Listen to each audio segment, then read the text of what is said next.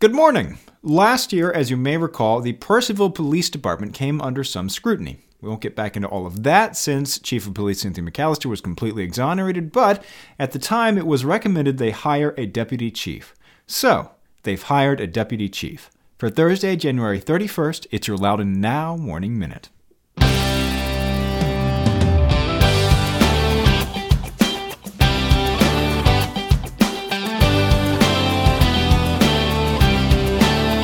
Did you know that Loudoun County has some of the lowest charitable giving rates in Virginia? It's true. I'm Amy Owen, president of the Community Foundation, inviting you to take a few minutes to learn more at facesofloudon.org.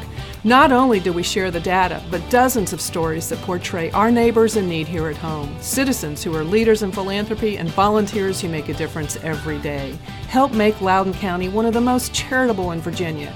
Visit facesofloudon.org, a program of the Community Foundation for Loudoun and Northern Fauquier counties. We connect donors who care with causes that matter.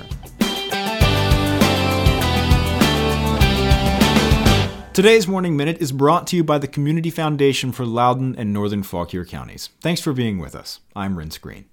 The Purcellville Police Department is hiring a deputy chief. David Daly, a captain with the Arlington Police Department and 29-year law enforcement veteran, will start on March 4th. In Arlington, he leads the Tactical Operations Section.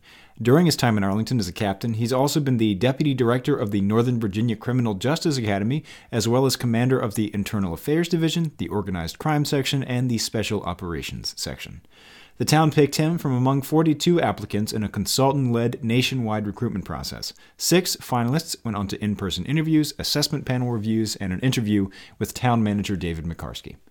The deputy chief position was created at the suggestion of Timothy Longo Sr., a retired chief of police and member of the Virginia Association of Chiefs of Police, who audited the town's police department last year. His report included 13 recommendations to improve the police department's service by rebuilding its staff and command positions, relocating its headquarters to a more secure and functional facility, increasing training, and other administrative improvements. Go to loudounnow.com/morningminute to check out the whole story. In other news, Buzzed at the Bee is back tonight. It's a night of spelling, trivia, and drinks, and this year we're doing a tour of Loudoun breweries, which we're launching off tonight at Rocket Frog Brewing in Sterling at 7 p.m. Come on out, have a good time with me, and help raise money for Loudoun Literacy Council, which is working to improve the lives of the 32,000 Loudouners who struggle with the English language. Loudoun United plans to hold open tryouts for the team next month as it gets ready for its inaugural season in the United Soccer League Championship. The trials will be February 9th at Loudoun Soccer Park and February 10th at the Evergreen Sportsplex. Newly hired head coach Richie Williams said there's an abundance of soccer talent in the region, and they hope to find it and bring some of it into Loudoun United. The roster is expected to include players from DC United, academy players, top college talent, and other full-time signings. There's a $125 fee to try out if you're feeling lucky. The Community Foundation for Loudoun and Northern Fauquier counties has received accreditation with the nation's highest standard for philanthropic excellence. The national standards for U.S. community foundations establishes legal, ethical, effective practices for community foundations across the country. To be accredited, they're required to document their policies, and winning accreditation gives donors quality assurance. Community Foundation President and CEO Amy Owen said the accreditation means their house is in order.